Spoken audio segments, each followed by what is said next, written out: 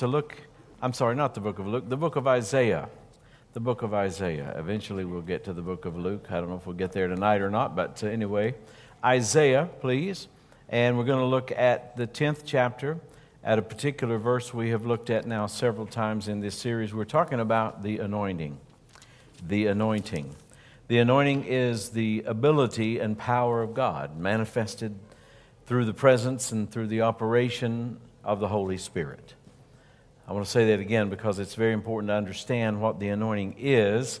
It is the ability and the power of God manifested through the presence and operation of the Holy Spirit in our lives.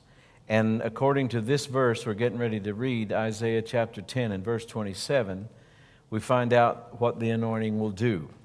It says here, "And it shall come to pass in that day that his burden shall be taken away from off thy shoulder," that's the enemy's burden, "and his yoke," the enemy's yoke, "from off thy neck, and the yoke shall be destroyed because of the anointing."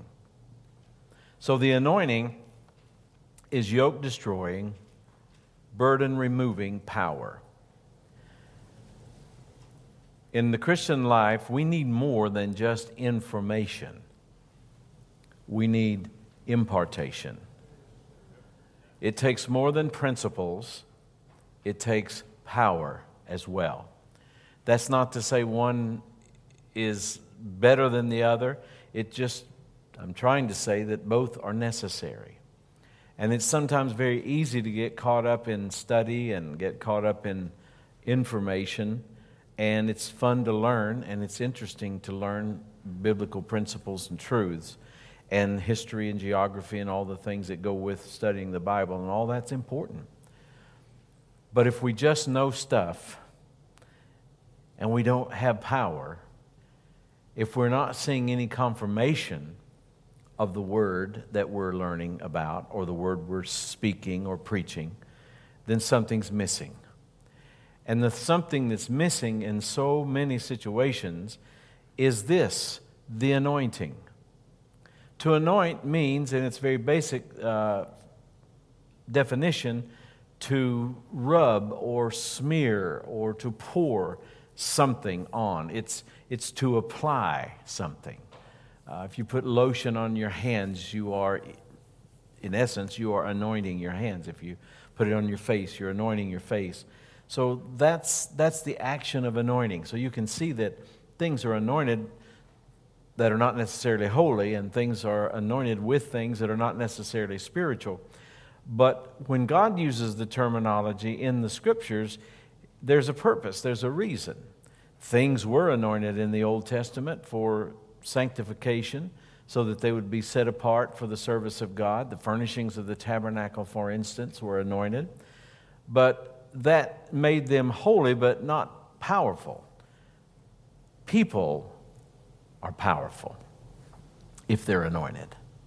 Amen. The anointing is not in a piece of furniture. The anointing is in the power of people. Now, we know that there are transfers of the anointing. There's ways that the anointing can be transferred.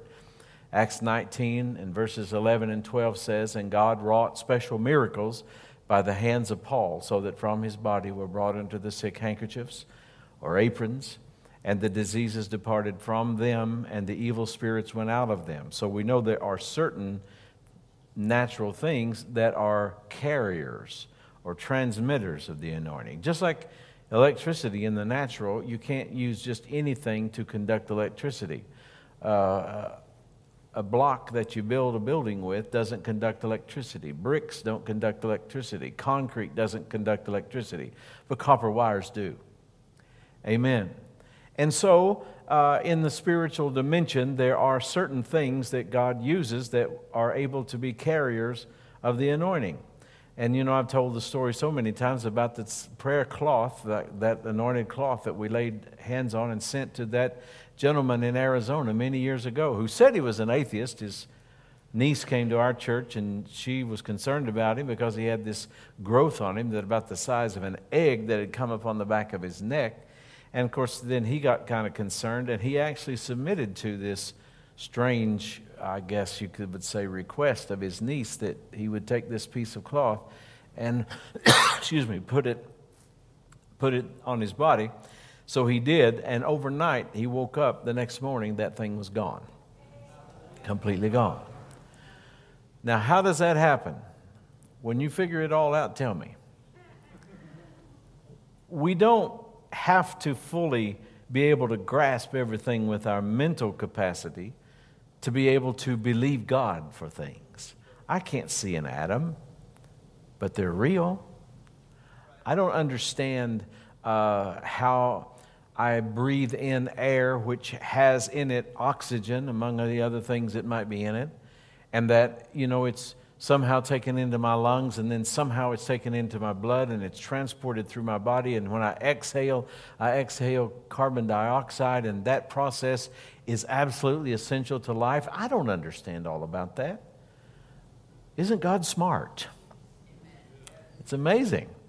But the point is, the anointing is God's ability and power, the supernatural ability and power of God manifested in this natural realm.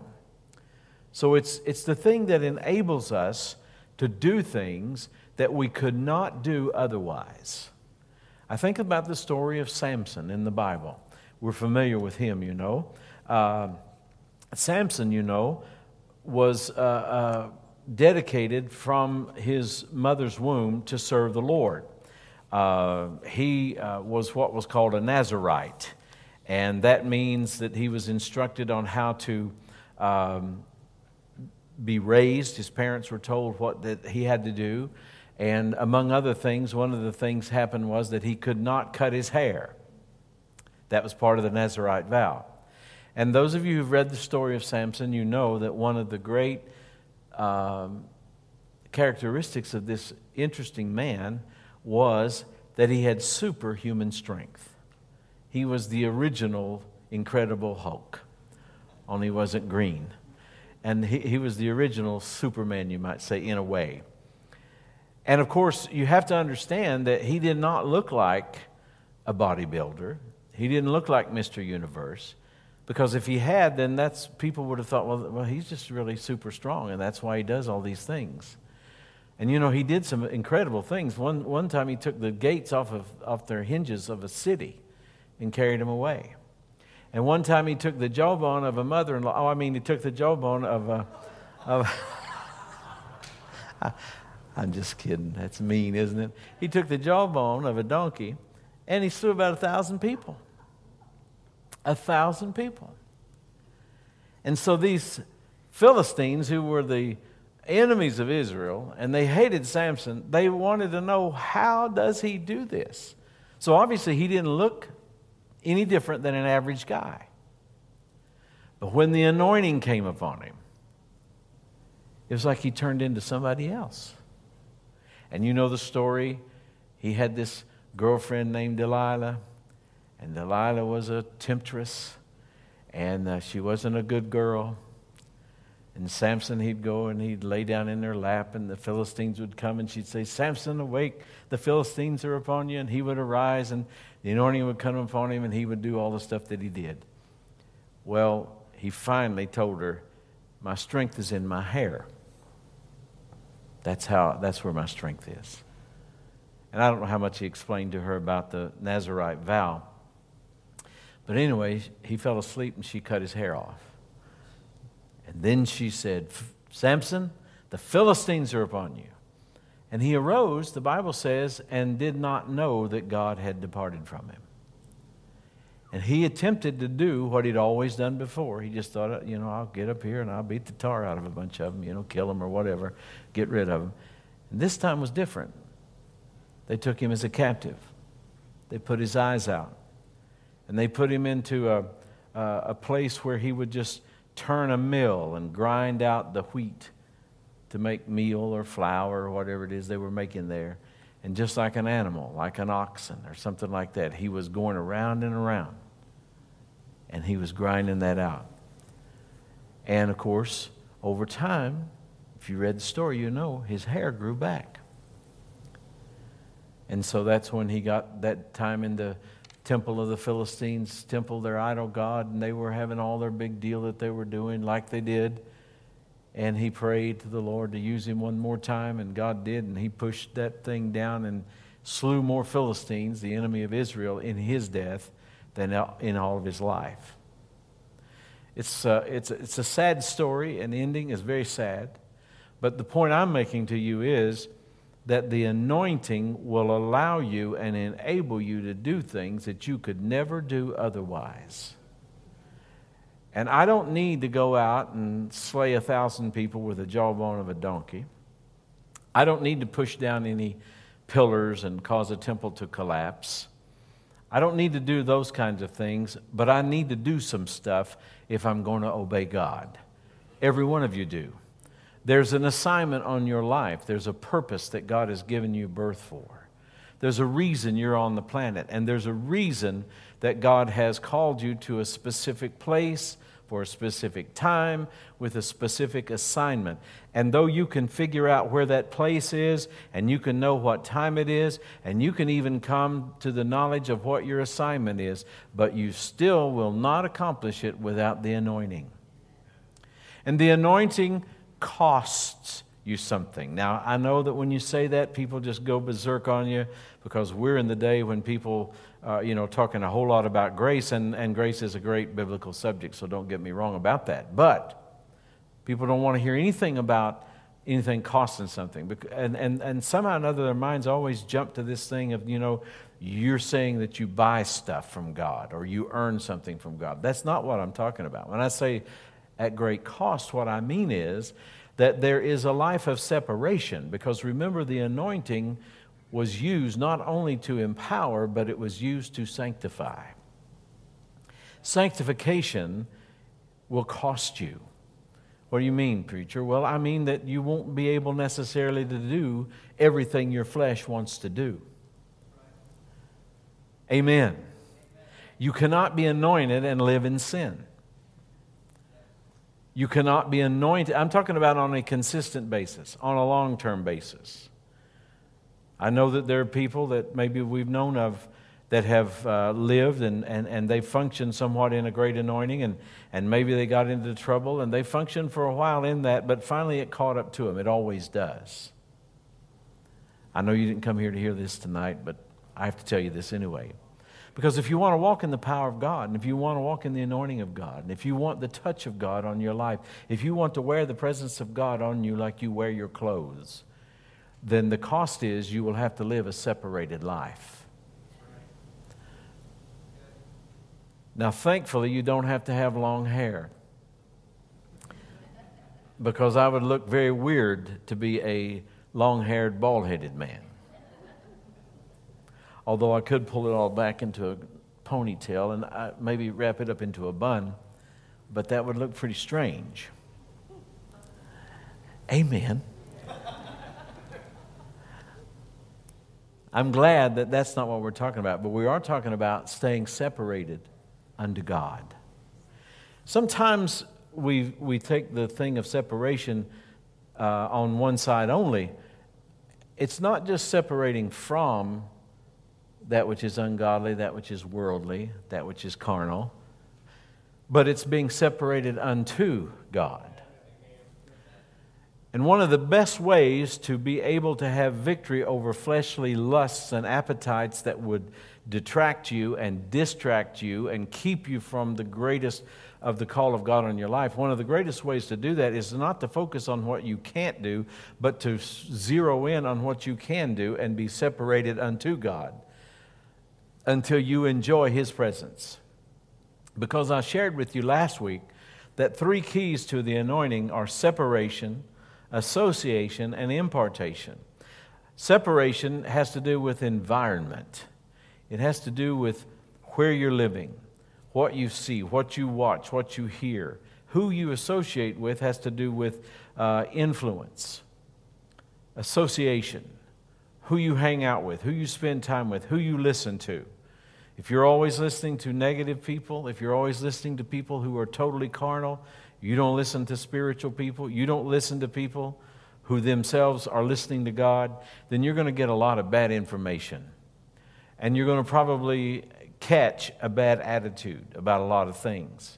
And I have never seen anybody anointed yet on any consistent basis who changed the lives and saw the power of God manifesting through them that were people that were negative, that were people who were doubters, people who were angry people who were bitter people. So separation, association with the right kind of people is important. And then impartation means that we need to receive whatever God offers. The anointing comes through these various things, and they all work together.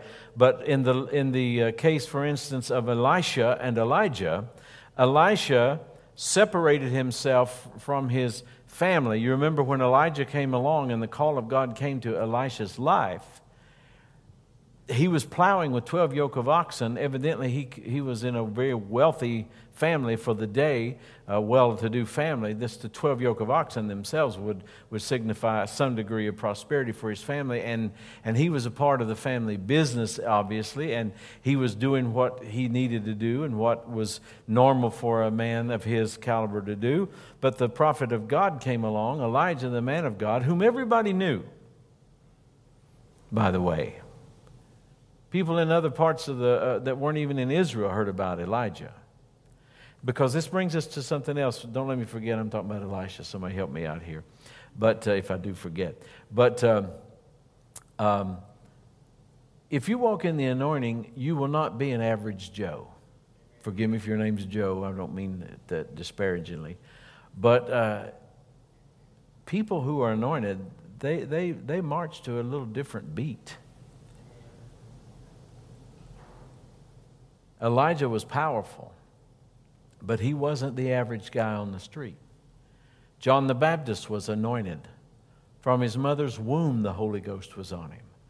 And he reached multitudes of people with a message of repentance and with the rite or ritual of baptism for repentance. But he wasn't the average guy. He wasn't the average guy. And you can walk through the Bible and you can see all these various people. And so, and you understand they weren't just the average person. And so what I'm saying to you tonight is not something to make you be puffed up with pride, not something to make you feel like you're holier than other people. That's not what it's about. But to allow you to be free. I'm encouraging you to be free to be who you are in God. Don't worry about what everybody else thinks. You don't have to look like they look. You don't have to wear what they wear. You don't have to do what they do. You don't have to talk the way they talk. You don't have to go along to get along. You can be who you are in God. And there may be people who will laugh at you, mock you, scorn you, curse you, whatever. But if you really have the goods, there'll come a day when they'll need you and they'll want you and they will probably repent. I think about when years ago when I was a coal miner, I remember working, and there was a gentleman who was there, and he just absolutely seemed to enjoy. I mean, he really got a kick out of trying to make my life miserable. And we would be on the job, and we would be several of us around. If you've never worked in that world, it's hard to explain, but anyway, you're with people, but that group of people may be separated quite a distance from everybody else, and you have a job to do in a certain area underground, and you're doing what you do. And so many times, you're waiting to go to start your day. Foreman's doing what they do before everybody starts, or either maybe several people or everybody's having their lunch at the same time. And so in those times when other people would be around, he seemed to delight in giving me a hard time, because he found out I was a preacher. He found out I was a Christian. And so, he would just, with all these people sitting around, he would just look at me and say, "Hey, preacher." I don't even know if he knew my name, but he'd say, "Preacher," and he'd ask some very vulgar, embarrassing type question. Kept picking and prodding and going on like that. Well, time went on. I just, I held fast to what I believed, and so finally, I actually got a different job, and I left that place. And so a good while after I left that place, I saw a man who worked there with me. And he asked me, did I remember this gentleman? And I said, yeah, I remember him. And he said, well, because before I left, he needed a surgery. He needed to be off work, so he was gone. And so while he was gone, I left. Well, he came back. And they said, well, when the first day he came back to work, He said he wanted to know, where's the preacher? He wanted to know where I was because he wanted to tell me, of course I wasn't there, he wanted to tell me he'd gotten saved. He wanted to tell me that he had received Jesus. So, you know, sometimes we don't understand or we don't really figure out what all is going on. And sometimes the people we think that are doing the least of real listening and paying attention are the ones who are listening the most and paying attention the most. And it's amazing. And so, you know, if I'd have just tried to go along to get along, if I'd have just tried to, if I'd have laughed at all the stuff that they were putting out, all the vulgar stuff, if I'd have just went along with all that, if I'd have done all the filthy talk and all the rest, I wouldn't have been able to influence him. You can't win the world by being like the world. You have to be a Christian wherever you are and whatever's going on. So the anointed life is going to put you marching to a different drummer. I just want to warn you that. But it's okay. The blessings of God are so wonderful and so great, you'll be glad you did, and other people will want to know how in the world you did it. Amen. So Elijah, I didn't forget him. Elijah came along and he told Elisha, you know, he took his coat off, he took his mantle, his robe, and he just threw it over him and wanted him to follow him. And Elisha said, well, I need to go home and talk to my family. I need to go home, in other words, take care of the loose ends. And he said, no, that's all right, forget it. And so Elisha was smart enough to realize this is a now or never. Once in a lifetime opportunity. I've got to say yes to this. And so he did. And he left his father, his mother, he left all of that. He actually slew some of the oxen, and he took the yoke, the wood, and all of that stuff made up of the yoke, built a sacrifice. It was just a great day. His life was forever changed, because he had decided to separate himself and associate himself to receive the impartation. And you know, if you read your Bible, that Elisha did twice the miracles of Elijah. The anointing on Elisha was double what it was on Elijah. So there are ways to increase the anointing.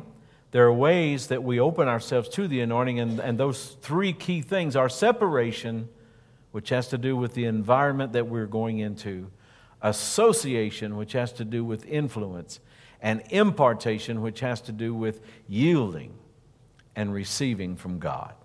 Amen. I pointed out last week, and I know I'm going over some things that I went over before, and then we go off onto some other things. That's just how the Lord is leading us to do this, so I hope you'll bear with me. But we pointed out last time that there are some things that we need to do to respond to the anointing. We need to acknowledge the anointing, because the anointing we acknowledge is the anointing that we're going to receive from, position ourselves for. We need to respect the anointing, that is submission to the anointing. I'm not talking about men controlling us, but I'm talking about recognizing the hand of God that's upon people and submitting to the anointing that's upon their life. And then number 3, we said the anointing that you receive from is the anointing that's going to benefit you. And so you release your faith in the action that anointing requires. And that's why it's so important to obey God in a service. And when someone that is anointed of God says, let's do something, we really need to do that. If it's lift our hands, lift our voices, whatever it might be, because if they are anointed of God for the purpose that they're called to and they're doing what they're supposed to do, then what they're saying is more than just them talking to us, it's the Holy Ghost through them speaking to us. You say, well, what if they miss it? The Lord will deal with them, and it'll be obvious if they do. But until somebody is missing it, I want to obey God. How about you? And then we said that we must obey the anointing. We must do the instructions. That kind of goes along with what I just said. And we gave Naaman as an example in 2 Kings chapter 5. And then we said the anointing that we serve is the anointing that we will draw from and that we will receive from. Elisha, we talked about him, is proof of that. Joshua, as he served with Moses, was proof of that. Timothy, as he served with the Apostle Paul, is proof of that. These are not the only 3, but these are 3 major pictures that are easy to see in the Scriptures. The anointing that you serve is the anointing that you will receive from and the anointing that will come upon you.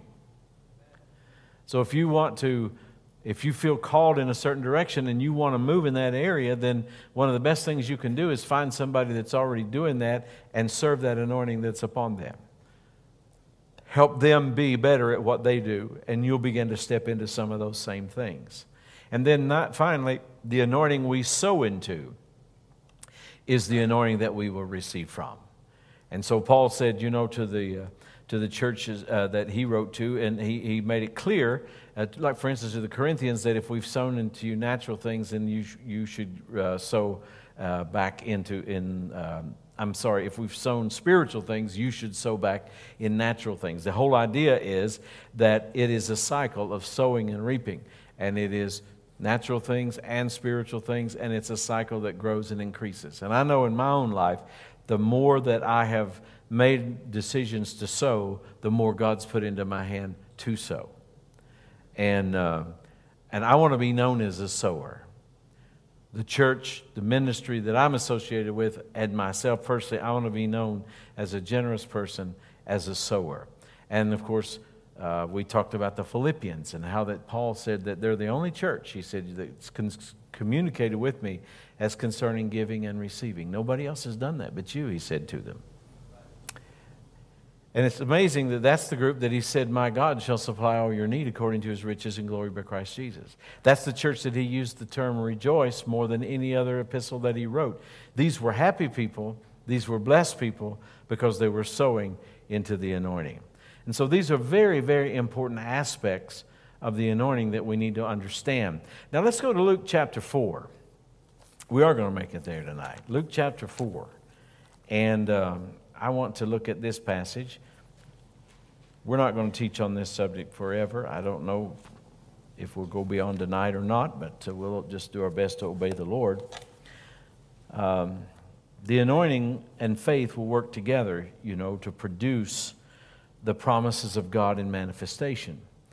Jesus, in the 4th chapter of Luke, it said of him in verse number 14, as we begin to read there, and Jesus returned in the power of the Spirit. That's dunamis, that's explosive power. That's the same power that we receive when we're baptized in the Holy Spirit, the power promised at Pentecost. And Jesus returned in the power of the Spirit into Galilee. And by the way, it's not a different Spirit. We have the same Spirit he was anointed with. And that's why we can expect the same results. Amen? He returned in the power of the Spirit into Galilee, and there went out a fame of him through all the region round about. And he taught in their synagogues, being glorified of all. And he came to Nazareth, where he'd been brought up, and as his custom was, he went into the synagogue on the Sabbath day and stood up for to read. And there was delivered unto him the book of the prophet Isaiah, and when he had opened the book, he found the place where it was written, and this is chapter 61, the Spirit of the Lord is upon me, because he hath anointed me to preach the gospel to the poor. He hath sent me to heal the brokenhearted, to preach deliverance to the captives, and recovering of sight to the blind, to set at liberty them that are bruised, to preach the acceptable year of the Lord. And he closed the book and gave it again to the minister, and sat down, and the eyes of all them that were in the synagogue were fastened on him. And he began to say unto them, this day is this scripture fulfilled in your ears. Hallelujah. The anointing, what it does, its purpose. There are several things in this list that the anointing upon Jesus does, the same anointing that's available to us today, the same anointing that's upon the body of Christ, the same anointing upon you and me. Amen. We all have different parts to play. We all have different callings, but the general anointing of Jesus is upon the body of Christ. So the church in general should be doing this. Number one, preaching the gospel to the poor, healing the brokenhearted, preaching deliverance to the captives, not counseling to the troubled, but deliverance to the captives, recovering of sight to the blind, and to set at liberty them that are bruised, and to preach the acceptable year of the Lord. Let's walk down through these, and we're not going to get to all of them tonight, so don't get nervous about it. But let's walk down through these just a little bit and start with the first one, to preach the gospel. What is gospel? Good news. To preach good news to the poor. To preach there is to proclaim the good news to the poor. Let me ask you this question. What is good news to a poor man? Is it good news to say, just hang on, buddy? One of these days, in the sweet by and by, there's streets of gold to walk on and mansions to live in. There's never any shortages and nobody runs out of anything. That's all coming later on. So I'm just telling you to hold on, hold on, hold on. That's not what Jesus preached. The good news to the poor is you don't have to be poor anymore. I meditated on this and thought about this. You should do the same, I believe.